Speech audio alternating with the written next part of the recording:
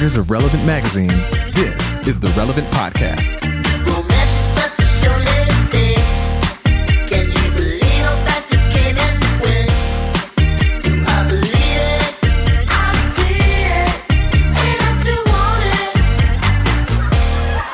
It's Tuesday, January 8th, 2019, and it's the Relevant Podcast.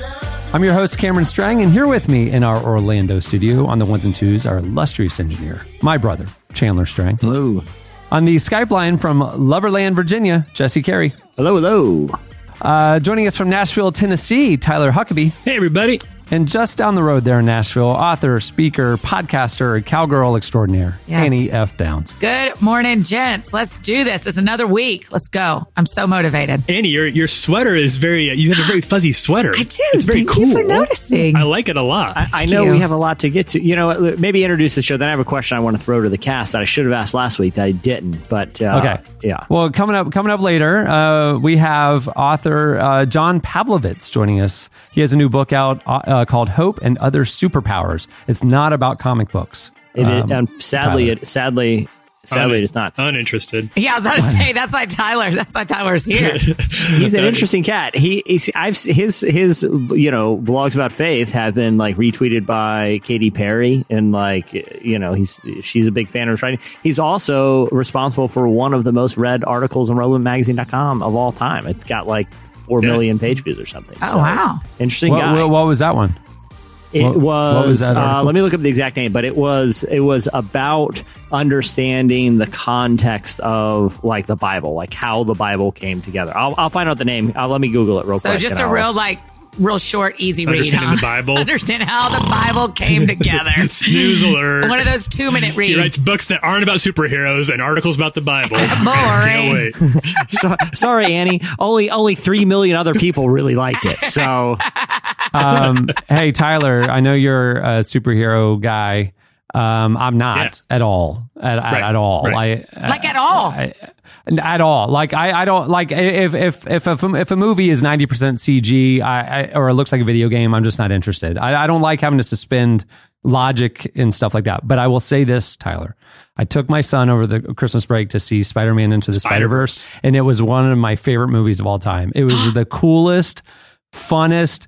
It's so amazing. Wow. I was astonished. I couldn't believe what I was watching. Astonished as well. I mean, the soundtrack was perfect. The animation style was perfect. It was cool. It was like just fresh. It was just like a fresh take. It was amazing. It was so good. And Cohen, of course, is obsessed. I think it might be my favorite movie of the year. I think it might be my movie of 2018. I mean, the name of more groundbreaking one. Top three at the very least. Well, that's saying a lot when Greatest Showman released in 2018. I'll just say that is really musical? saying a lot. I mean, just from a groundbreaking standpoint, the writing, the originality of the animation style, the music, just the take on the whole franchise, I just thought it was refreshing. It was just fun. It didn't lag at all. I'm glad to hear it. I'm glad to hear that. And I know that I think it's a really good movie for people like you who don't really care about comic book superheroes. Generally, I think it's because I hear that a lot. It's like it's a very that's what you said to me as well about Black Panther. It's a great entry level. If you don't love, you don't need to know. You don't need to come in knowing a lot about the lore. Haven't seen other Spider-Man movies or the Tobey Maguire ones. Even you can just sit down and enjoy. And then I got the bug, and now I'm a Marvel fan. Andy's one of my big converts. Yeah, really. I just watched Civil War. I meant to text you, Tyler. I watched Civil War. What's it called? Avengers: Civil War. With some of my friends over... the Captain America, the third Captain America one. Yeah. With some of my friends over the break, and I loved it. Of course I did. It's great, isn't it? It's great. I'm quite the convert. I apologize, guys. I was dozing off while you guys were talking about superhero stuff, and I found the story about the Bible that got like 5 million page views. Jerk. 5 things I wish Christians would admit about the Bible. He's also written for us Confessions of a Recovering Christian Know-It-All. And Christians shouldn't try to scare the hell out of people, among other provocatively titled articles. John Pavlovitz, everybody. Yeah, he's brought it. He's brought it for the site for years. So, Jesse, you need to do yourself a favor and go see Into the Spider-Verse. It honestly, you'll love it.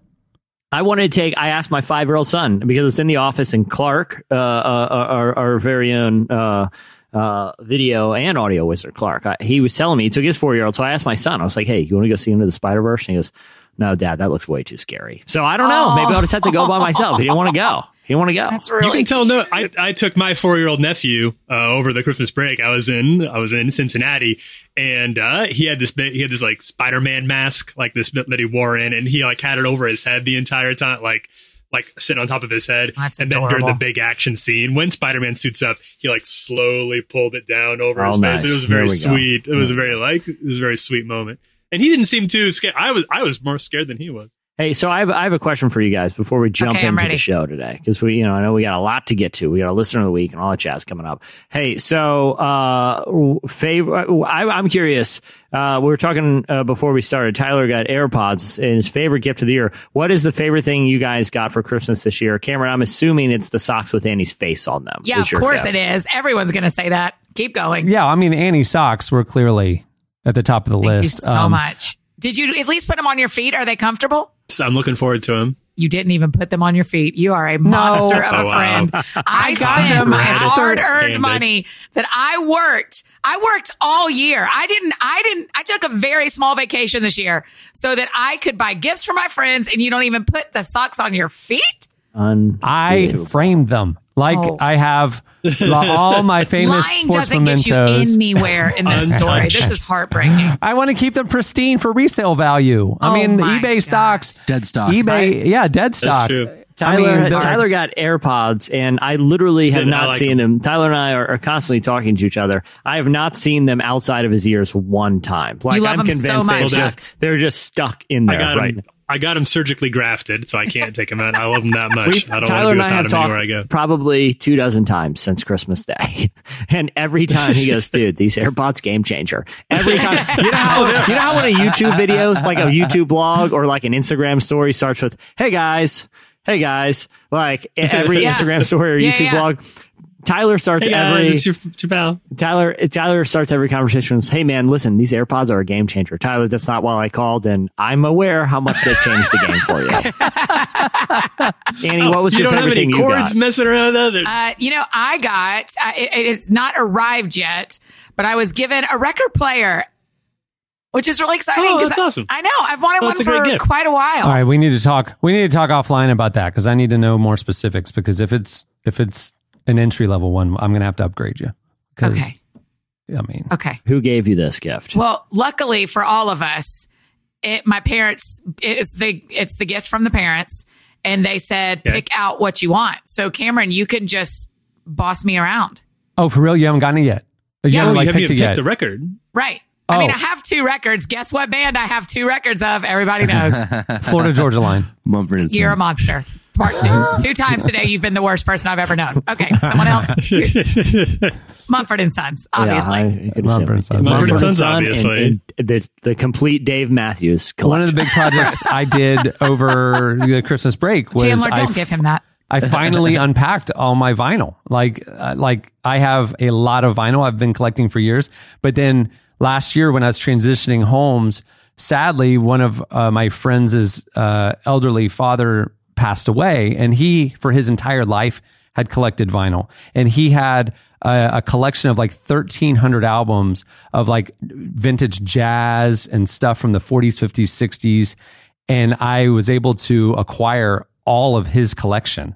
And so I've been my going gosh. through his discography, and it's just knowing like the intentionality he had in putting this together and stuff is just so meaningful, honestly, to inherit this stuff and add to my own. So like all my stuff, like I had some jazz stuff, but all my stuff was new albums, and indie albums, stuff like that. And then to kind of go and like have it, I don't even know how to organize all this. I mean, it's like, do I go by genre? Do I go alphabetical? Do I go by decade? Like there's so many albums in my house. What did you decide? Well, right now I just literally put them on the shelf, and now I'm thinking about like, how do I catalog Yeah. all this? Because there's some real gems in there, and like when you have that many albums, it's just. I'm telling you, Annie, but I can help you figure out a good quality sound Yes. experience for I'm gonna let you. for a low budget. I mean, like there's Yes, a yes, way to enter in, but you don't go one of those Crosley all-in-one that they look like a suitcase or something. Like, don't do those. Don't Okay. do the. Let's get you a real one and a good needle, and it'll be Okay, great. even though twice today you've been the worst person I've ever known, I will absolutely let you boss this around for me. I really So, enjoy it. I mean, there's something about like I have a room set up in my home where like I have the big nice, the good speakers, and like I sit down and I dim the lights and I put on an album, and there's just something completely therapeutic about that. Like, I'm happy for you that you're doing this. Do you do it in the summer as well? All my friends tend to treat their record players like a winter activity. And to me, it's year round.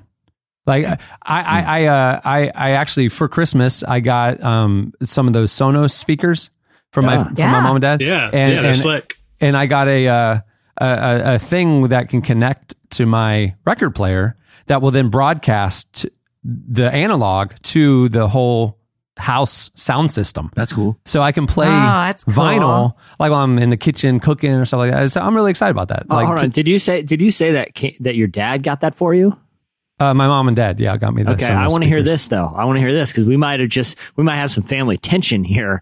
Chandler, Cameron got sweet, objectively awesome speakers for his home that sound awesome. Chandler, what did you and your mom and dad get you? Please tell me it was another copy of your father's book. What did you get? What did you get? Let's air this out right now. I got a printer. What? Like a 3D printer or just like a basic printer? Just like a plain old printer. One of those $30 Office Depot specials. Hold on. So Cameron, Wait. Hold on. Cameron, let's unpack this for a minute. Cameron's gift is thoughtful on multiple levels. Not only is he's being renovated in a home that could really benefit from the sound system. Not only does his profession, obligate him to listen to music in high fidelity and have a sonic experience to fully appreciate it. He also is a connoisseur of record labels. It could not have been a more thoughtful gift. Like literally they thought through everything and it was the most meaningful thing. Chandler, what was when you opened the printer, when you opened the box with Did this happen at the same time? Listen, you see Cameron open a high-end, unbelievably Beautiful. awesome sound system. What, perfect for his home, perfect for his interest. And then Jesse, it's like, you're and such you're a like, pop star you got right your now. box. You got your box, and you're like, oh, dude, I can't wait, man. They're thinking of me. Like, I'm a DJ. I literally play music for a living. What cool thing are you going to get me? And you're like, oh, it's a printer in case I need to print something. What was the logic? Were you happy, Chandler? Did you ask for a printer? What's the logic? Yeah, I What's asked the for a logic? printer. When's the last time you've I didn't need printed anything something? else. It was a practical thing to get. So yeah, I may have told this before, but like one of the most disappointing Christmas gifts I've ever witnessed being opened was young. It was all the cousins, everyone's together for Christmas Eve. That's what we do. And our grandparents, that's when they give, growing up would give us our gift. And my cousin really wanted like a keyboard, like to play music, and sure enough, they passed around all the gifts. All the other cousins wanted starter jacket. It was the starter jacket year for all of us. So we open our gifts, starter jacket, sweet, awesome pullover, NBA starter jacket. Cameron, you know what I'm talking about. Yeah, of course. I had a magic one. Yeah. I did too. All the dudes did. It was an attractive commodity on a middle school boy. I'll tell you what. We had one cousin that was like, I'm not going to go starter jacket. I want the keyboard. If they're ponying up, because those starter jackets weren't cheap, then I think that they owe me at least the keyboard that I'm asking for. So sure enough, they passed around the gifts. His is a long, like rectangular box, exactly like what you would think a keyboard in. It is wrapped with a bow on it. Okay. It's wrapped with a bow on it.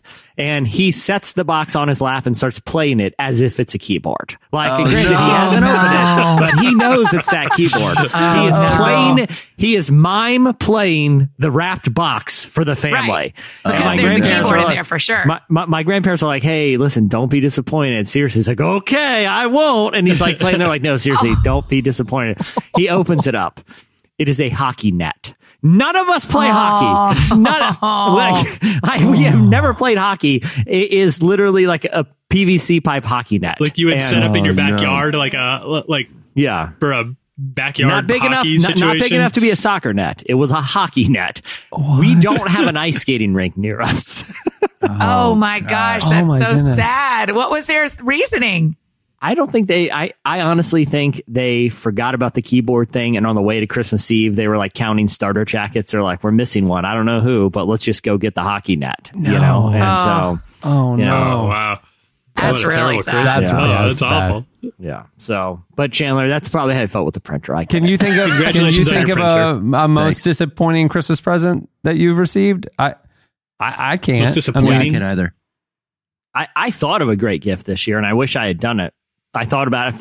I did too. You just haven't gotten them yet. Socks with your face on it. Yeah. No, you know what I'm going to you guys remember this. I think this would be the coolest gift, and I hope someone gives it to me. It's going to be incredible. Here's what my gift is. You guys, I'm sure, are familiar with the long-running reality show Storage Wars, where you go to these storage units. Yes. Like, there's like people who are delinquent on their storage unit fees, and sight unseen, you can auction them off, and whatever is in there is now yours. You have to get it out, but it's now yours. I want to go to a storage unit auction, bid on one, sight unseen, and the recipient of my Christmas present opens a box, and there's just a key to a padlock on there, and I tell them, you are the proud owner of a delinquent storage unit. The contents are yours. The contents are yours. It's a great mystery that they get. I gave them a mystery to solve on Christmas. I think it's a fantastic gift. I'm going to do it. I'm going to give a lot of people padlock keys next year. You don't need to put me on your Christmas list, Jesse. Hey, Tyler, here is a key to a delinquent storage unit. By the way, you have 12 days to get everything out of there, or the payments will go to you. So, Merry Christmas, man. Merry Christmas, you kind of give somebody a chore, like, here, clean this out. It's a ton of work. That's the thing I never got about those. I mean, the payoff versus the manual labor. Also, you have to have a thrift store or something to put the stuff right. in. Yeah. Yeah. It just seems like not worth it when I watch Storage Wars. It could be a pirate's chest in there. It could be, priceless baseball card. On the off chance that there's like something valuable sure, in there. It could be a bunch of dirty junk from a hoarder. But you also have it could be an old classic hot rod sitting under a bed sheet in there. You just don't know. All right, well, moving the show along, it is time for Slices. All right, what do you have, Jesse? All right, I have a story of a long con, and one person in this story is obviously the awesome hero. The other one is obviously the petty villain. I will let you determine who is who. The story is about Janine Clement. She holds the world title as the oldest person in the world. She's from France. She died in 1997 at the age of 122 years old. Up until the end, at 122, she's doing interviews. She's completely lucid. She had no signs of dementia or Alzheimer's or anything like that. She's doing interviews. She's in the Guinness World Record, like posing. She's, very candid, and she's making jokes about it. She's like, I guess God forgot about me. Like, she's got material. She's got world oldest person material. Okay, so she had time. She had a type 5. She had a type 5. Listen, the woman has type 5. It's like those great stories. You're like, well, what's the secret of longevity? And it's like, oh, I eat cigarette butts and drink whiskey and raw bacon every morning. It's like, oh, this what a charming story. Like, great. The world's oldest woman, 122. Wow, can you imagine? So she died in 1997. Well, recently, a mathematician and member of the Society of Naturalists of Moscow University, just that. He tells me he's one of those boring, petty people ever. Okay, he's a mathematician. yeah. And it's part of something called the Society of Naturalists. I hate when you talk uncannily about Russia. It always makes me scared. Yeah, well, I'm already persona non grata there. They've me and Snowden. We got to steer clear. Okay, so he recently published a study called Janine Clement: The Secret to Longevity. All right. So this is a mathematician who was so fascinated 2 decades after this woman has died and captivated the world with her elderly charm. He wants to blow the lid off and figure out what the secret was. Do you know what he determined based on his calculations and his research that the secret to becoming the world's oldest woman was? Any guesses? What? A lot of sleep. Tyler? I'm a healthy diet. No, it's not a healthy diet because that's the craziest thing about usually the stories. They always say it's like I have bacon and Coke every day. Yeah. A loving family. Here's what this stick in the mud mathematician determined. she was lying. What? So What? This guy, she went 122. This guy claims that Oh my God, I he's love this found so much. evidence that, like, back in the 30s, she presumed the identity of her mother to skirt inheritance taxes. So when her mother died, I guess she figured out a way to, like, get the identity so she didn't have to pay taxes on getting her inheritance. This is amazing. So she presumes this identity. Assumes. Not presume.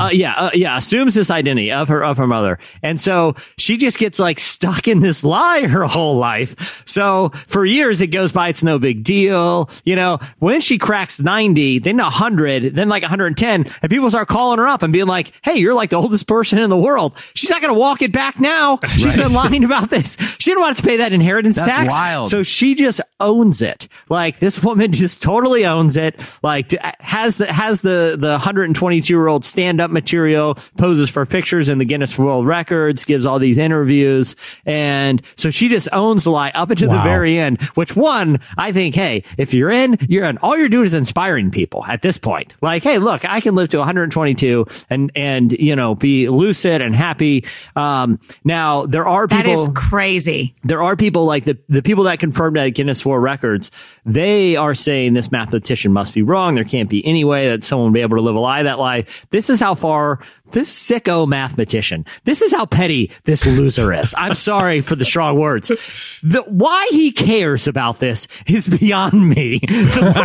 Like, this is someone who like measures the guy's longest fingernails just to make sure, even those curly, gross one that they keep in the velvet bags and pull out for the Guinness. This is a guy that cares about this. For some reason, he's demanding that the bodies of this woman and her family are exhumed so that he can have like genetic proof that she's lying. Oh my gosh. Holy smokes. How embarrassing to be exhumed because you lied. That's so embarrassing Listen, for her. Can't we live in a world where someone's just able to get away with a harmless lie that just inspires people and is awesome? It's a great story. It's a great story. Who cares if it's not true? You know? What's more impressive, living to 122 or making everybody think that you like such a having such a airtight ruse? That's the thing. She either holds 1 or 2 world records. 1 being the oldest person ever, or 2 the sweetest lie of all time. Like, you win, lady. You were not only did you pull off the lie, you pull it off for like 100 years. Like, good on you. You know, that's crazy. Talk about the least likely suspect. Who's going to accuse a sweet old lady who's hilarious, by the way? Who has great material, who's a great comedian, who's going to accuse her of like running a long con like this? And what was the payoff? Was she thinking like, I know once I crack 120, I will be in pay dirt. Finally, this long con will pay off. Finally,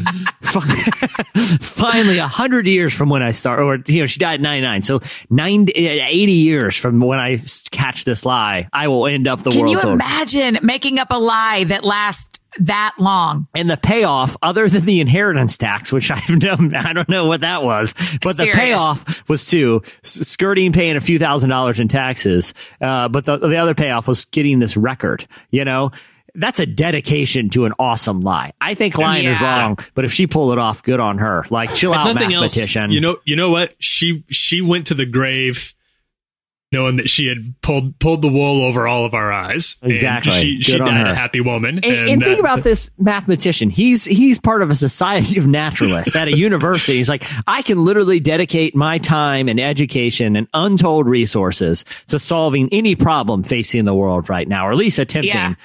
I think this world's oldest woman who died in 1997. Something's fishy here. That's what the next several years are going to. Who cares? He doesn't want me digging into his life. I bet. Who knows what kind of lies I'm going to unearth in this loser's life? Exactly. He's a big fun police. If you're a mathematician, something tells me you're a fun police too. Just lay off. The lady was hilarious. Why would a mathematician get involved in this? Isn't this more like ancestry archaeology or anthropology? Yeah. I mean, you it think seems like it a would 23andMe thing. Yeah. Yeah. It seems like somebody else would say that's odd. No. Not a mathematician. The issue isn't with Jean Clement. I think it's all with this boring Russian mathematician who just like spoilings everyone's fun. It's fun for us to think that a hilarious old woman can live on nothing but bratwurst and bourbon for 122 years and be hilarious up until the end. And you've ruined it for everyone. Thanks, Russian mathematician, for nothing. For shattering dreams. Yeah, I bet you were a lot of fun at the party this year on New Year's, loser. I'm sorry. I had to get that off my chest. All right, what do you have, Tyler? All right. Well, as you mentioned earlier, Cam, you know I'm a fan of the costume vigilante stories. Right. You know, I like a story of somebody who takes the law into their own hands to extract the justice that more traditional, some would say boring methods of law enforcement aren't always able to provide for the rest of us. I respect the police, but they can't be everywhere at once, and sometimes it's important. Sometimes responsible citizens, in order to make sure that justice is served, need to bend the red tape a little bit, get out there and get their hands dirty, and ignore notions like due process. Thank you. Yeah, we don't need like if you know somebody did it, if you can prove they did it, and if right and wrong is at stake, then there's not always time to wait for the man to show up. Wait, and so do it. In your day-to-day life, are you like that episode of Andy Griffith where Gomer Pyle, Barney did an illegal U-turn, and Gomer Pyle runs down the street yelling, "Citizens arrest! Citizens arrest!"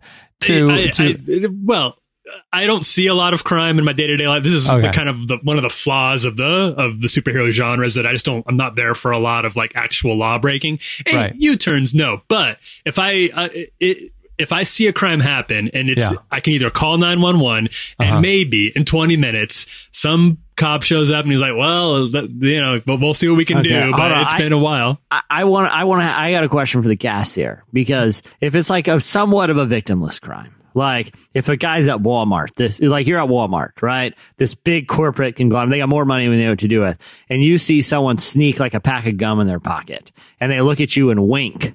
Are you reporting them or are you letting them walk out the door? For sure reporting them. Really? Oh, no question. Tyler. That would be an opportunity for me to it would depend on the person. It's so situational. Does this person look like they can afford a candy bar, or is this a hungry? Is this like a Dickensian street urchin who this is their only Christmas? So this is all they've got. No. I have a strong sense. He winks at you. Are you reporting them or just let it go? I have a strong justice side. Me too, right Cam. and wrong. I am the most recent victim of someone breaking into my Postmates and stealing $400 worth of food or they bought $400 worth of food and I paid for it. Wow. And so I'm like, no, we turned them all in. And you know the thing about it, hey, everybody, when you break into someone's Postmates, you know what they have? Your phone number and your home address. Because you have to have food delivered. So I have their phone numbers and their home addresses, and Postmates is going after them.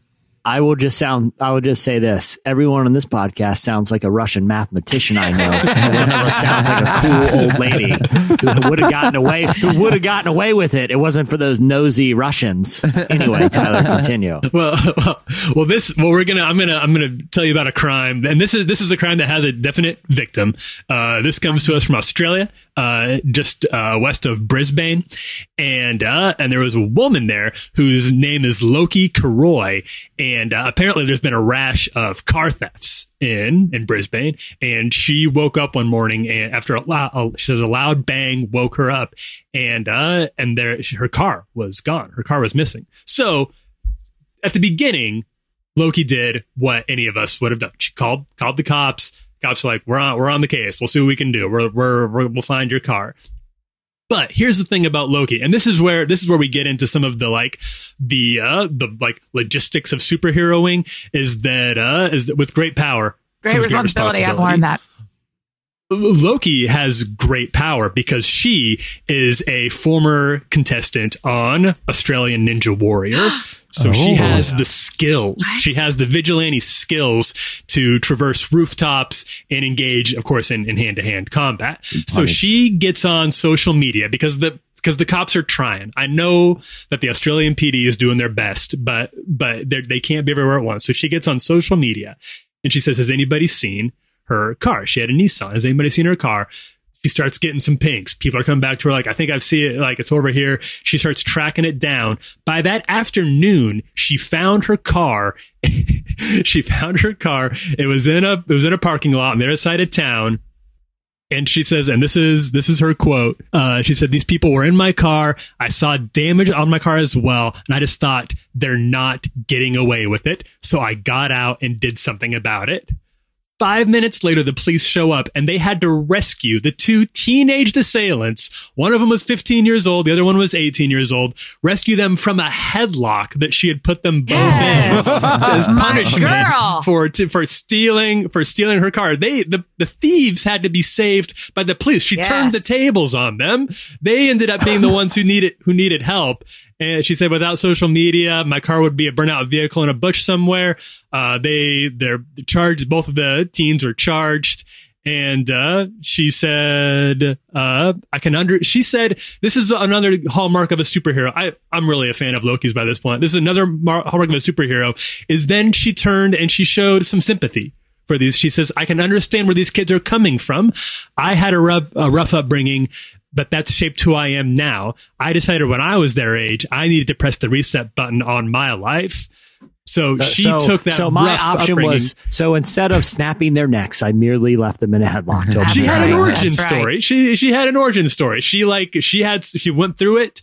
She decided to dedicate her life to justice. She's obviously trained a lot. She was able to be a competitor on a very attacking two car thieves isn't the same thing as like having to climb up some sort of like giant ramp or swinging from like the monkey bar situations, or I don't know what they do in Australian Ninja Warrior. Maybe there's alligators involved. I can imagine it being there's probably a few more death-defying stunts than we get here in America, but it's still a heartwarming tale of what can happen when one person decides that enough is enough and goes out there to actually take the law into their own hands. Once again, a harmless, fun joyride by two good-natured, fun happening is ruined by some uptight ninja with an axe to grind. I'm so impressed with this story.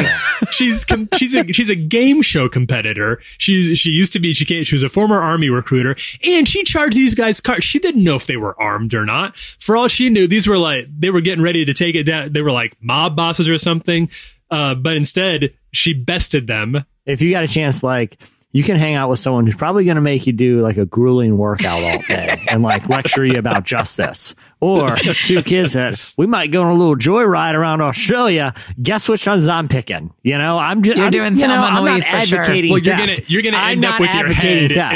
You're gonna end up with your head shoved between the powerful steel forceps of a woman who could kill you with a simple twist of her. She's the only reason she's not killing you is because she knows where you came from. Right. She was there too at one point, and she just needed to be scared into being the person that she is today, the hero that she is today. Annie, are you really going after your Postmates people? Yeah. Are you? Yeah. Yeah, the Postmates already refunded it and asked me they refunded me because it was in Miami and it was when I was not in Miami. And so they were like, yep, we can tell that's not you. And do you know what really bothered me? You guys this really got my goat. Let's hear it. They changed my profile picture to a slot machine. I was so mad. What? I had in the last 6 months, pretty cool. I had the same thing happen where it was in August. I was in New York for a Hillsong conference. I got a call from my banker and they're like, hey, you're overdrawn in your checking account. And I was like, what? Because I had the home renovations going on. I was writing checks to all these contractors. And she said, yeah, you're overdrawn. And we pulled it up and these checks were not in my handwriting. So apparently what happened was I left a checkbook in the armrest of my car in my driveway and it was unlocked. And people went in and stole my checkbook and started writing checks to themselves. Oh, it's so stupid. It's so stupid. Yeah. They write their name on the check. That's prison time too. And put it in their bank account. Yeah. I mean, it's so. Oh man. So my, I had to file a police report, and I thought it would just be a formality. I went online, filled out the form for the police report, so I could get my money reimbursed, right by the bank. Chandler, did you use Chandler cool printer to march it down to the station? So I get a call the next day from the detective that was randomly assigned to the police report, and she goes, "Hey, actually, I'm going to go after him." Like, she's like, I thought it would just be like paperwork. You know what I mean? She's like, no, I'm going to go after him. I can track down that's like where they deposited the checks. Yes. I can get the photos from the surveillance cameras. And I'm going to, let's go. She's like, with your permission. I was like, yeah, go after him. So so a couple of people got prosecuted. Yeah. So. And that's I mean, really, to break into someone's Postmates and it's just stupid. I mean, I'm like, you literally put your phone number and your address 3 different times into, and now I have all them. So literally we could for the next 3 weeks for our listener of the week, we're going to call the 3 people who stole food from me because I have their phone numbers. You did the right thing. You did what you should have done. You went to the proper authorities, but sometimes, again, this isn't bashing cops, but sometimes they're held back by the man, by the powers that be. Yeah. And I think even like a lot of police officers would agree with me that sometimes the best thing to do is to go out there, find the guy who did it, and give him a little good old fashioned justice. That's what I want to do with those 3 people in Miami, but I decided against it as well. I figured I didn't want to call them because I didn't want them to be able to call me back. I figured if they're criminals, I don't necessarily want them having my phone number. Yeah, but you have a social media army, and you probably have people. You could like send out a tweet like, "Hey, how do I get it? All I've got is a phone number. What do I do next?" And I bet there's maybe some people who would come to your aid. Theft in the digital age is kind of dumb. I mean, like I was similar to you, Annie, like getting their info. I was in New York one time for a conference and had my iPad stolen, and next thing I know, like this person, because it wasn't locked. This person had access to my automatically signed in Twitter, Facebook, Netflix, everything, it's just there. It was pre-password days, and, or the key, whatever, the code and all that. It wasn't locked. And so all of a sudden I had to change all my passwords and everything to my accounts. But I forgot about Netflix, and I logged into Netflix like a few weeks later at my house, and the person had logged in, changed the avatar to their face, to their picture, and changed the name and everything. And we saw that it was in New Jersey and all that. I mean, I'm sitting there looking at the person who stole my iPad, Not only that, they've been binge watching The Ranch with Ashton Kutcher. What a lowlife. What a scumbag. What a lowlife. Yeah, they probably totally messed up your algorithm of what you were watching. That was just so annoying. My algorithm still hasn't recovered, but anyway. Digital theft, stupid people. That's the lesson here. All right, Annie, what do you have? Again, in a way that only could the stars align, because we did not know this. If you put together Jesse's conspiracy theory if you put together Jesse's conspiracy theory of a slice and Huck's Australian themed slice, I bring to you a slice where it has recently been reported that flat earthers have taken their belief system to a new level. Not only are flat earthers convinced the earth is flat, they are now convinced that Australia actually does not exist. And all the people that say they are Australian or live in Australia are hired actors. And actually all the planes that are flying us to Australia, all of the pilots, everybody is in on it. And they all know that they are actually flying you to South America or to islands around that region. But there actually is no Australia, you guys. I hate to tell you, that's the slice I bring today. There actually is no Australia. I'm pretty familiar with this conspiracy theory, and there are a lot of people who believe it unironically, as they do in the flat Earth. What would be why would somebody make up a continent? Like, well, they just want you to live in Australia so that. How do you explain the photographic evidence of its existence? The same way that you explain the photographic evidence of the Earth's existence, being a globe. Of being round, it's a big conspiracy that, that the UK's Flat Earth Conference just happened over 3 days. Over 200 flat Earth theorists were there. They heard 9 speakers, and one of the speakers brought this new science, if you will, we're going to put that in quotes loosely, that Australia is actually just a conspiracy, just a picture. They've put on a picture of a round globe, and neither thing is true. I recently read a really good How do you explain Hillsong piece. Yeah. Holograms. They're all way too good looking and sing way too good down there. It can't be real. Like, wake up, Cameron. Wake up. Well, I mean, seriously, the thing about it being like South America, or whatever. I mean, you can look at the people who live in South America just from a ethnicity standpoint, and there's no connection to the ethnicity of the Aboriginal people or the people who live in Australia. I mean, there's like that's crazy. Why would people? Everybody in Australia is a hired actor. Like, we just find, like, the government, the one world government is finding people. The Illuminati is hiring people across the globe. Like, hey, want to make some quick cash? If anybody asks you, just tell me you're from Australia. Talk like this, and that's that. And then, step three, profit. What about the people like our very own Adam Smith, American, who moved there? He's not. Well.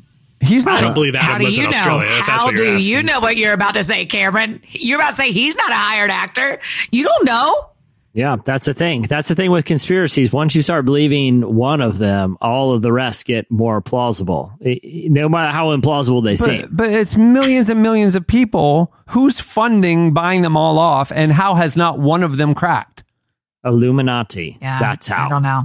You could theoretically just be dropping all of them in like Western Siberia, and just let some people think that they are living in Australia when they're actually not. There is no such country. But I mean but it's just as preposterous as a lot of conspiracy theories. But that's plausibility isn't. You know, there's, I mean, again, in the most recent, issue of the mag, we had a piece about conspiracy theories, particularly how young Christians are, disproportionately susceptible to subscribe to them. Yeah, that's the crazy thing is when I hear about a lot of these conspiracy theories, I think it's kind of like wacky older people who watch, very fringe media outlets. And statistically, that article I learned in Relevant that young Christians are actually more susceptible to believing conspiracy theories than other demographics. Yeah, really? Yeah, it's true. Yeah. And, good on us. Yeah. Good on us. Yeah. We're a great people group. But one of the people, I mean, it was like one of the anecdotes in the story was the guy who was like who stormed Comic Pizza with an assault rifle to break up what he thought was some horrible trafficking ring because of like the whole Pizzagate conspiracy. He was a 20-something Christian who frequently posted about conspiracy theories, but also his faith on social media. Yeah, there's a real insidious side. I mean, some of it's just funny and totally absurd. But, once we talked to a guy in that piece who studies the psychology of these, and there's this inherent sort of confirmation bias that once you believe in one conspiracy, you become inclined to believe in more because it confirms your own biases that you're being lied to by powerful people. Because if you believe the moon landing was faked, then you can start believing, well, we can't really believe anything that history books tell us. Exactly. And even Steph Curry recently came out and said he believed, he later walked it back as... he said he was joking. I mean, he didn't... It wasn't I walked it back like a politician who misspoke. He said it was a joke. I know, but did you hear the interview? It didn't sound like the audio didn't sound like a joke. Yeah. I hope it was, but the audio did not sound. It sounded like they were all like had to. Like I felt like the joking thing was like a PR move to me, But I want to take Steph at his word.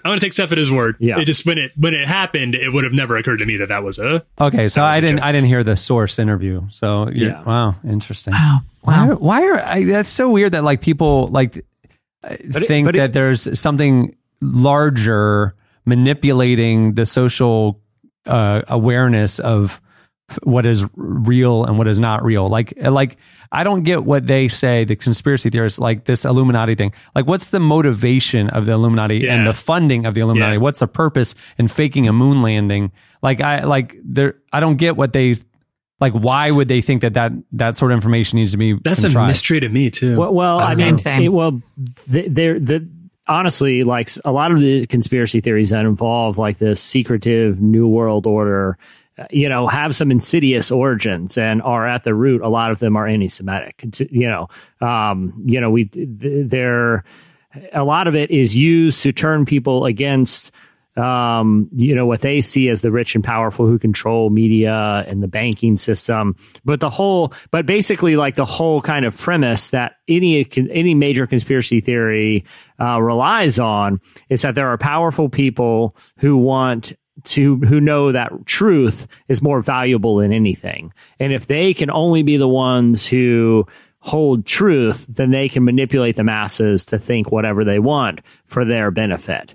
And so a lot of conspiracy theories operate under this idea that we are like the whole sheeple thing, like we are being guided by a force we don't understand for reasons we don't understand, but they're the ones profiting off of all of it. And, but yeah, obviously it's incredibly convoluted, especially when you believe in a whole continent isn't actually there, you know? That is just amazing to me. How do they explain the Outback? I mean, it's just like I've seen pictures. Like the Outback, meaning like where kangaroos live, or the restaurant that we the steakhouse frequent. I was referring to the actual, geographical Not the area Bloomin' of the Onion. Outback. You're talking about, okay. I mean, it doesn't look like any other of the geography in South America. You know, I mean, like, it doesn't make sense. Well, that's what they're saying, is that there's islands and there's places around South America that all the pilots, all of them, have bought in and agree to fly you to places that are actually not Australia, that they're calling Australia. The greatest one liner I heard about conspiracy theories, because conspiracy theories operate under the thing that so many people have to be in on it and be doing their part and knowing what their part is and can never mess up their part or the whole thing falls apart. It's like anyone who believes in conspiracy theories has never worked in project management, which is like, that's totally true. That's totally true. I think the current White House is a case in point that it's impossible, because like you have publicly a unified front in the administration. We're all on the same page here. And then there's like all these backdoor leaks and there's all these anonymous sources saying all these other things about what's really going on. You know what I mean? Like if anybody in power was trying to control a narrative, it would be this administration wanting to put up a certain front publicly, right? And if they can't even get their own house in order, where there's not other people saying, well, here's what's really going on, there's no way that there's a larger conspiracy that nobody's cracked or nobody's, outed. You know what I mean? Well, the irony of that is the sitting president is a conspiracy theorist. I mean, he has paid large amount of money to try to prove that Barack Obama wasn't born in the country. He's been a guest on the Alex Jones InfoWar radio shows. Alex Jones is facing prosecution for slander and for endangering the lives of of victims of school shootings, because he says those school shootings never actually happened and the parents are crisis actors. A lot of those parents have to go in hiding. They already lost their children in a school shooting and they have to go into hiding because he's, perpetuating this conspiracy theory that they're actors and it never happened and was all a big thing to try to enact gun control legislation that's never been implemented. And yet like I said, the sitting president will go and be a guest and give his implicit endorsement to someone who says horrible things like that. The whole culture of conspiracy theories is like, a lot of the entry points are funny because it's so absurd. But then when you start digging down, it's like, this is actually concerning, Yeah. And I think it also kind of robs. I think there's definitely kind of like people who have a lot of power and influence have a vested interest in keeping our eyes off of whatever kind of seedy backdoor deals they might have done to get some of that power and influence. But I think whenever the curtain gets pulled back, it's very boring stuff. They're not. It's tax fraud. They're not. They're not trying to create new countries or fake moon landings. They're just trying to shave a few percentage points off of their next check to Uncle Sam. It seems like that's the sort of stuff that should be concerning and that I wish people would pay more attention to, and that I wish we could close some of the loopholes around that. But it's not nearly as fun as trying to figure out like what actually is going on in Area 51. Yeah. Right. But then you watch things like Stranger Things and you're like, is there an upside down? I don't know. July 4, season 3. There's not, but you know that I always am one who loves conspiracy theories. Okay, but see, so something like that, like an Area 51 or whatever, like a thing or a Stranger Things, an anomaly or a thing happened here. We, the government, don't want to cause panic, so we will contain that information, is different than saying millions and millions of people have been paid to create a fake country. You know what I mean? Like, sure. I mean, but it's that sliding scale Jesse was talking about, right? Yeah, that's true. That's true. Exactly. You believe in Area 51.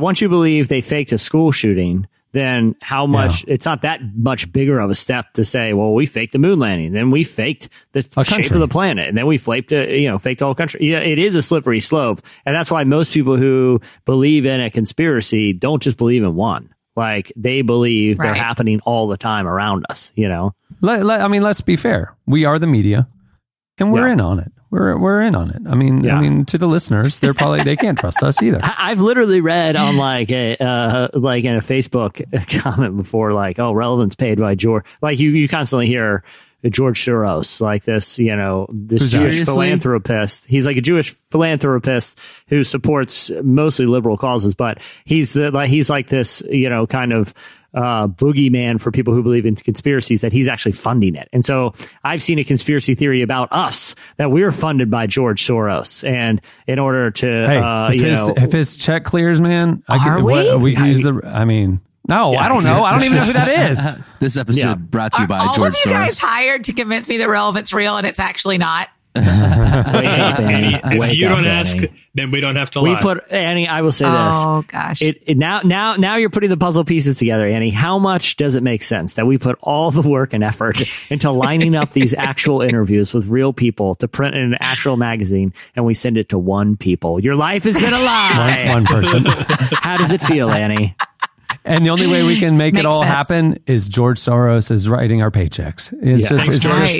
Thanks, George. Okay, well, is Australia real or not? That's the question. Well, the question is Joel Houston real? We know it's definitely fake. I mean, the people sing too good. They write too catchy of songs. An entire country, and they came up with the Bloomin' Onion, and they all surf. Right. And have you ever seen a kangaroo?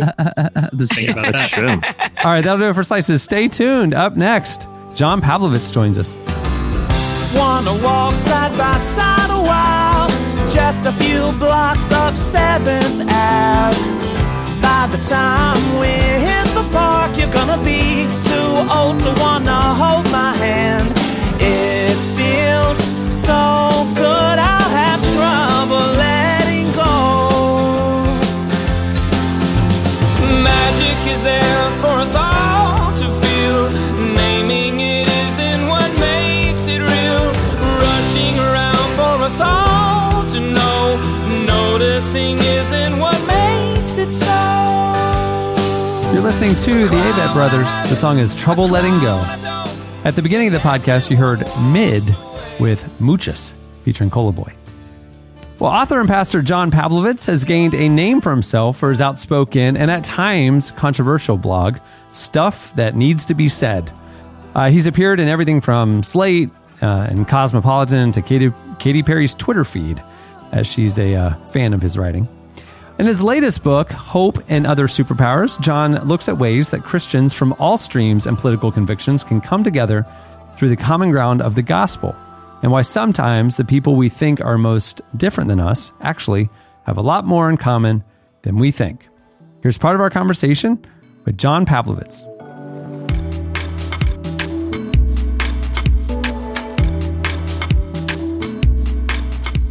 John, so the book has a really interesting premise where, you use a lot of analogies about superheroes and our culture's fascination with superheroes and some of the values they present. So I wanted you to kind of talk about what's the heart of the book? What's the heart of the message of Hope and Other Superpowers?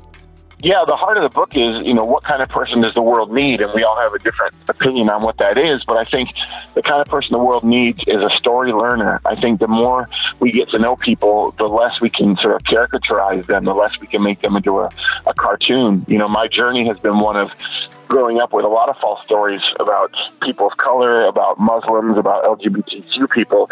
And the more I encountered people and began hearing their stories, I had a professor who called it becoming a student of what you draw. I was an art student, but that works in so many levels to become a student of the people around you. And then you can see the richness and the depth of their experience, and it's much more difficult to make them into a two-dimensional, object. Yeah.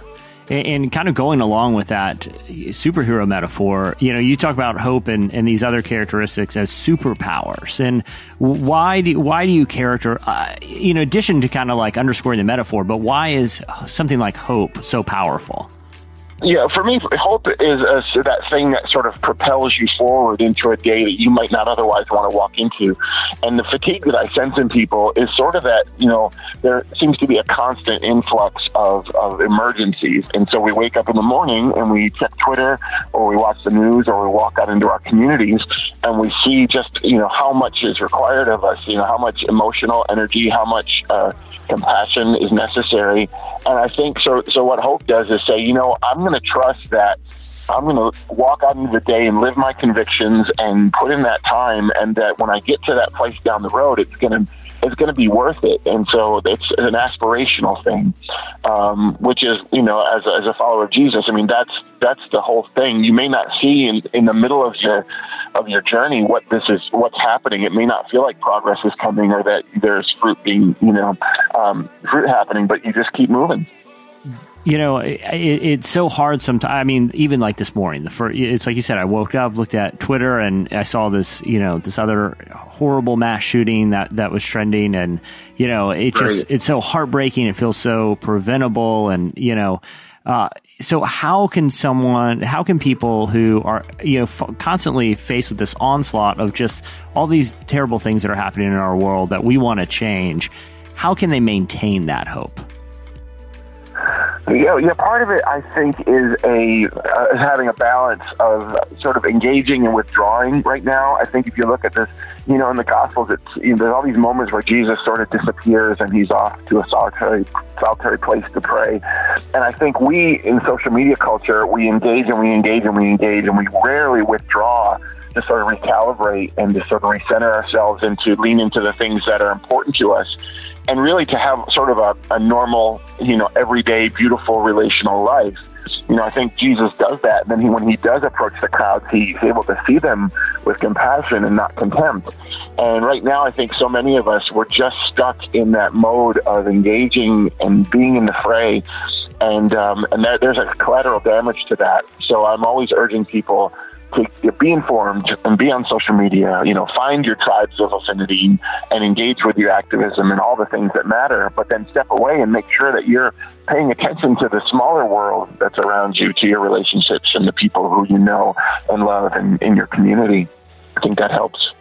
On sort of a practical level, when it comes to that, you aren't someone who shies away from topics that can be controversial and polarizing and, irrelevant. We kind of talk a lot about similar things, and it tends to spark these conversations online that sometimes get pretty vitriolic. And what's your strategy in terms of engaging with people who maybe disagree with you online and on social media? Yeah, I think it's an almost hourly challenge for people who do what I do. It's difficult enough to have a conversation with a person that you have some history with or some knowledge of, and then to have someone just kind of fly into your face on social media. That can be really a difficult thing, and I'll get it wrong 100 times a day, and you just try to kind of keep going. And I think part of it is in remembering that the person across from you, whether at a table or online, they believe that they're doing the right thing. But, no one believes that they're being harmful or violent or angry.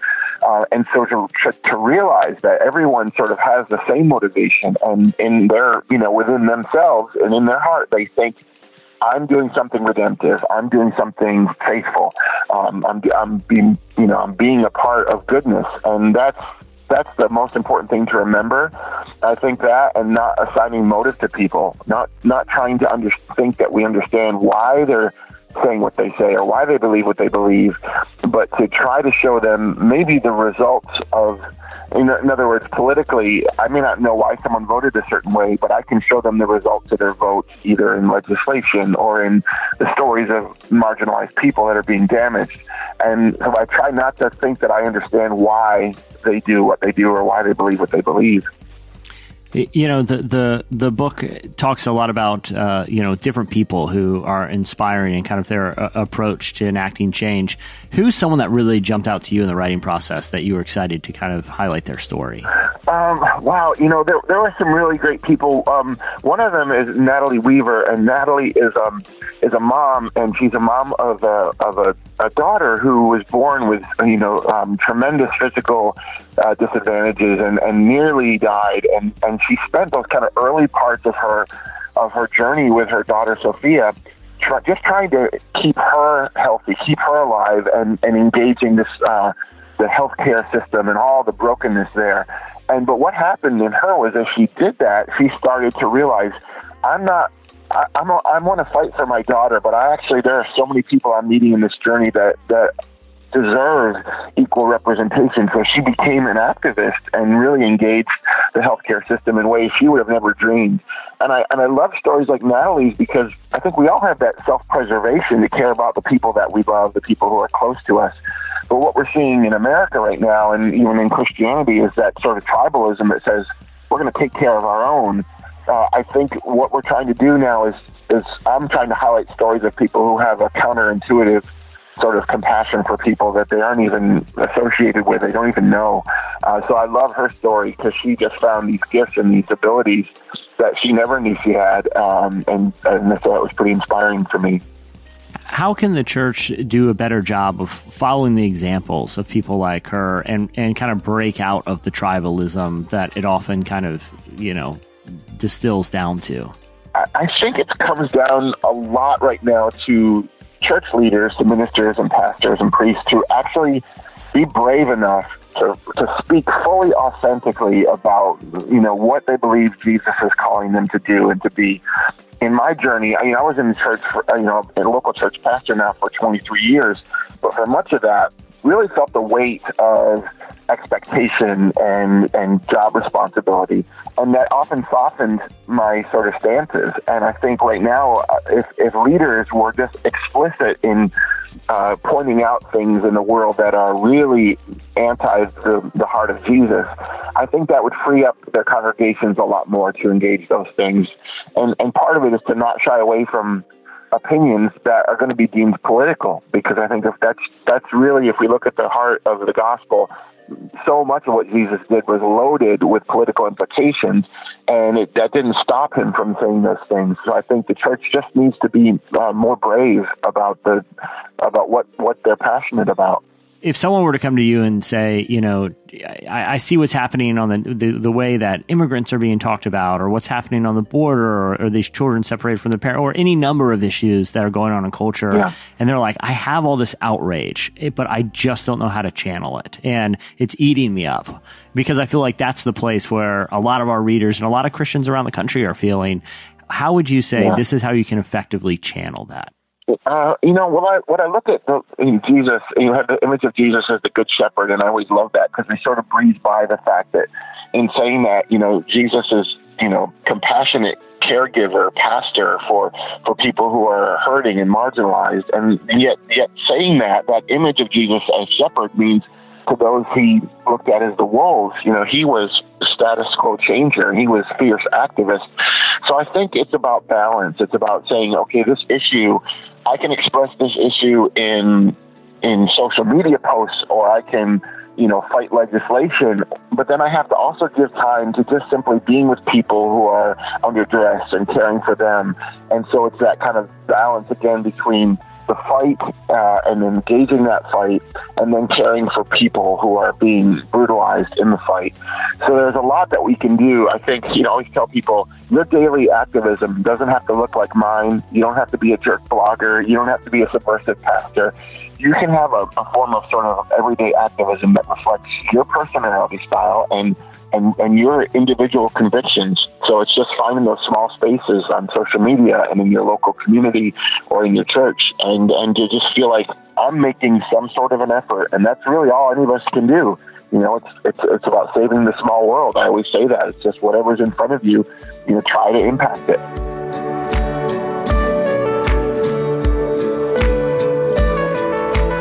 That was John Pavlovitz. Make sure to check out his new book, Hope and Other Superpowers. It's out now. Back on James had my night. We be slashing on some late. Triple joy in my ride. Never need a second takes. Got a whole film on roll. We're gonna need a second date. Just give me them cheat codes. You're listening to The Trip.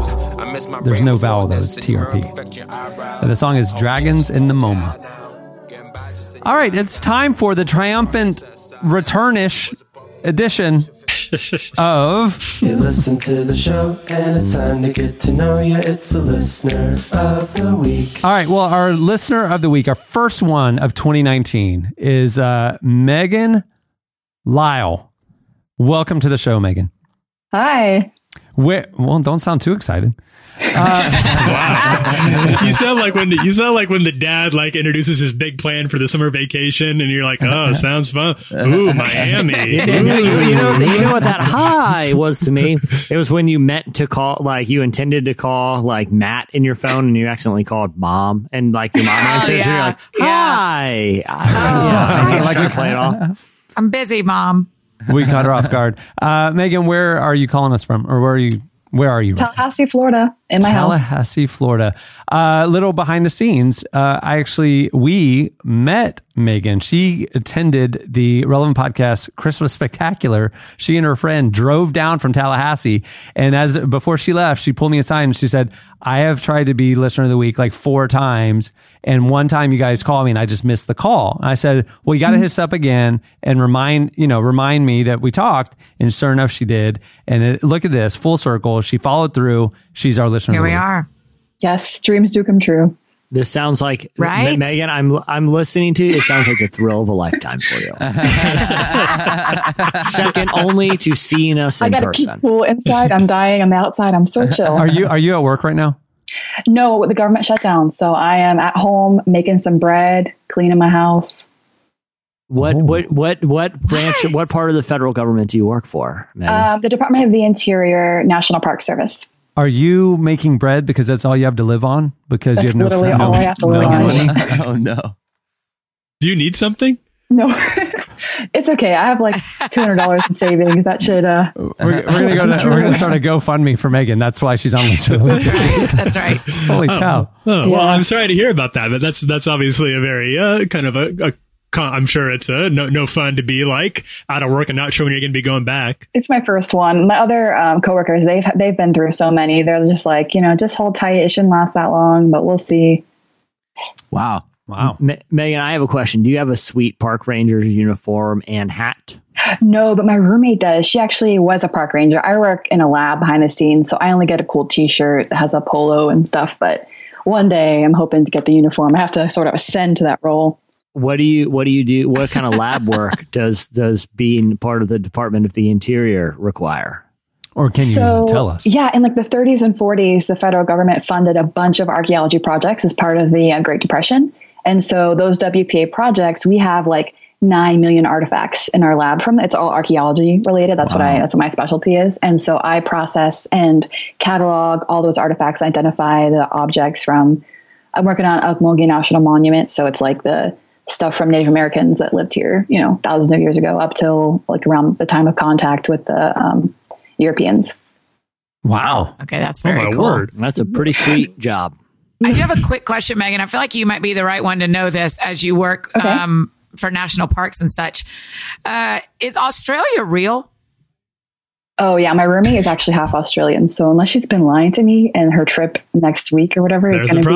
When you hear this podcast, you'll understand why we asked that question, because they're all a bunch of liars. That's what we're trying to get to. Yeah. Oh, they are.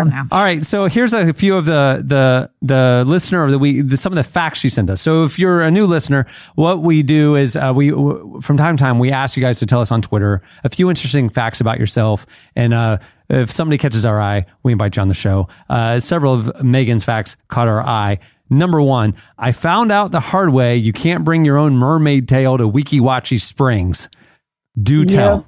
Yeah. Okay. So you remember how you guys were talking about the mermaid tail? So I made one. Like my dream, my entire life was to be a mermaid.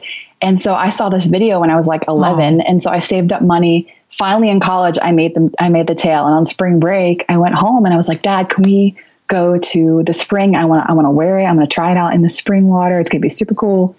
And we get there and there's this huge sign that says you cannot have your own mermaid tail in the water. And I was like, what? That's a very odd requirement. That's a weird rule. Well, when people outside of Florida maybe don't know, one of the old timey tourist attractions in Florida, pre-theme parks back in the 50s, was this big natural springs, Weeki Wachee Springs. And they did an underwater show where they have mermaids. And so now they have an underwater theater. You can still go today. It's an old kind of campy tradition. And they have these wiki-watchy mermaids that you can watch. And they have like air tubes, and they do all these like shows under the water. Okay. So so people like her, like Megan, come as mermaid fans, and enough to the point that they had to make a sign.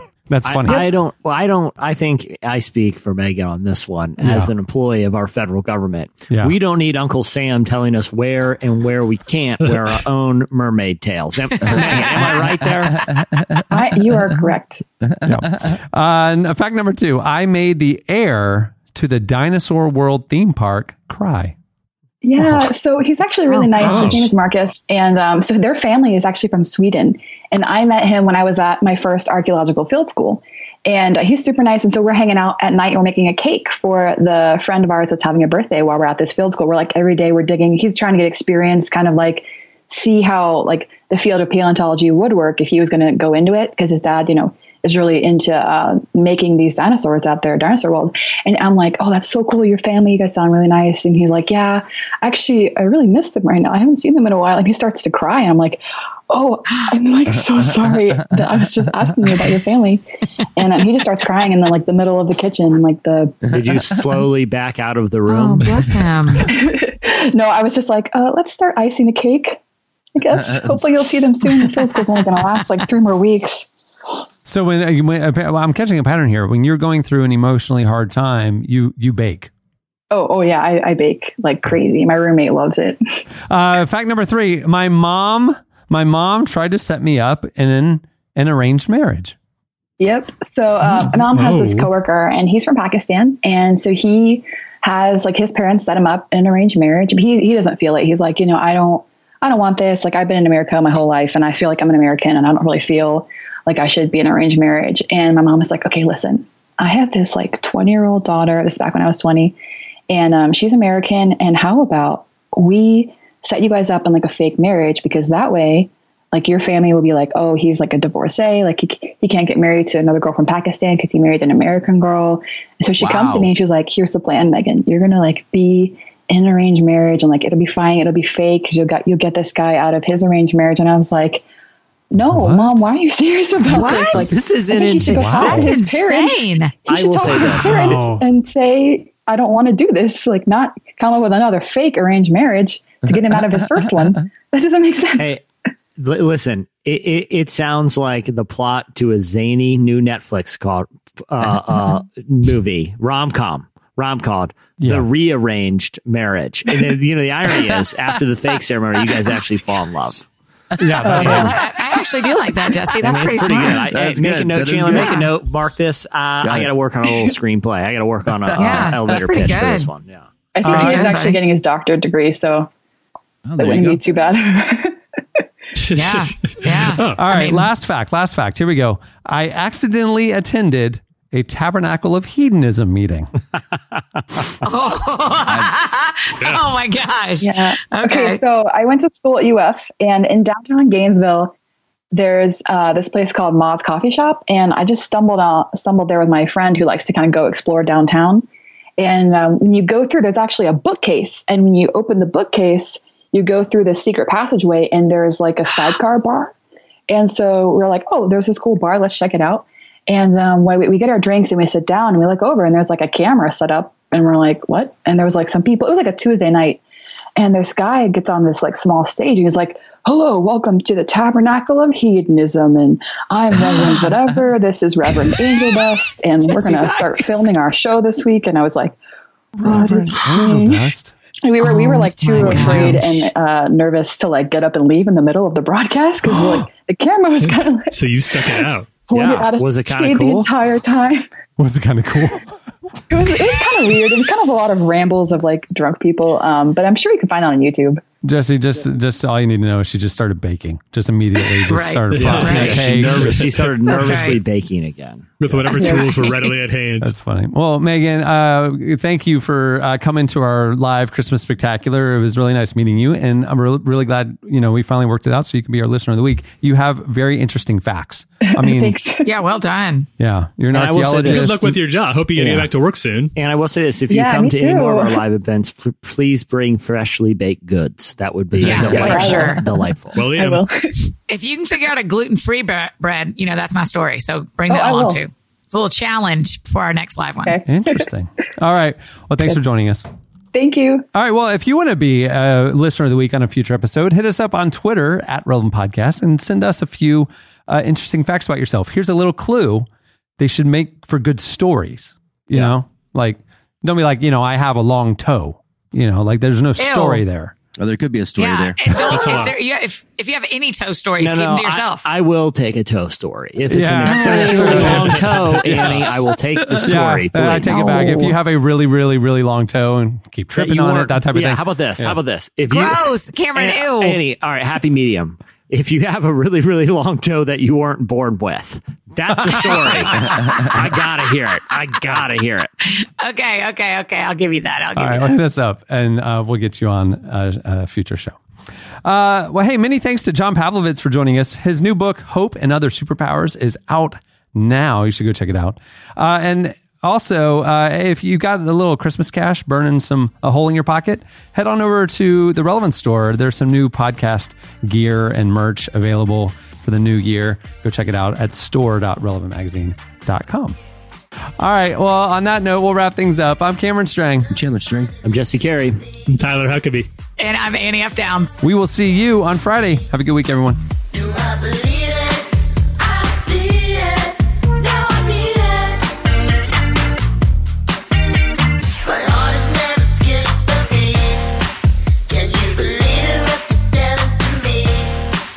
Thank you for listening to the Relevant Podcast. If you like what you heard, be sure to leave us a review on iTunes. Check out other shows from the Relevant Podcast Network in the podcast section at relevantmagazine.com. And while you're there, browse exclusive podcast merchandise at our online store. Make sure to subscribe to Relevant Magazine. Info is available at relevantmagazine.com/subscribe.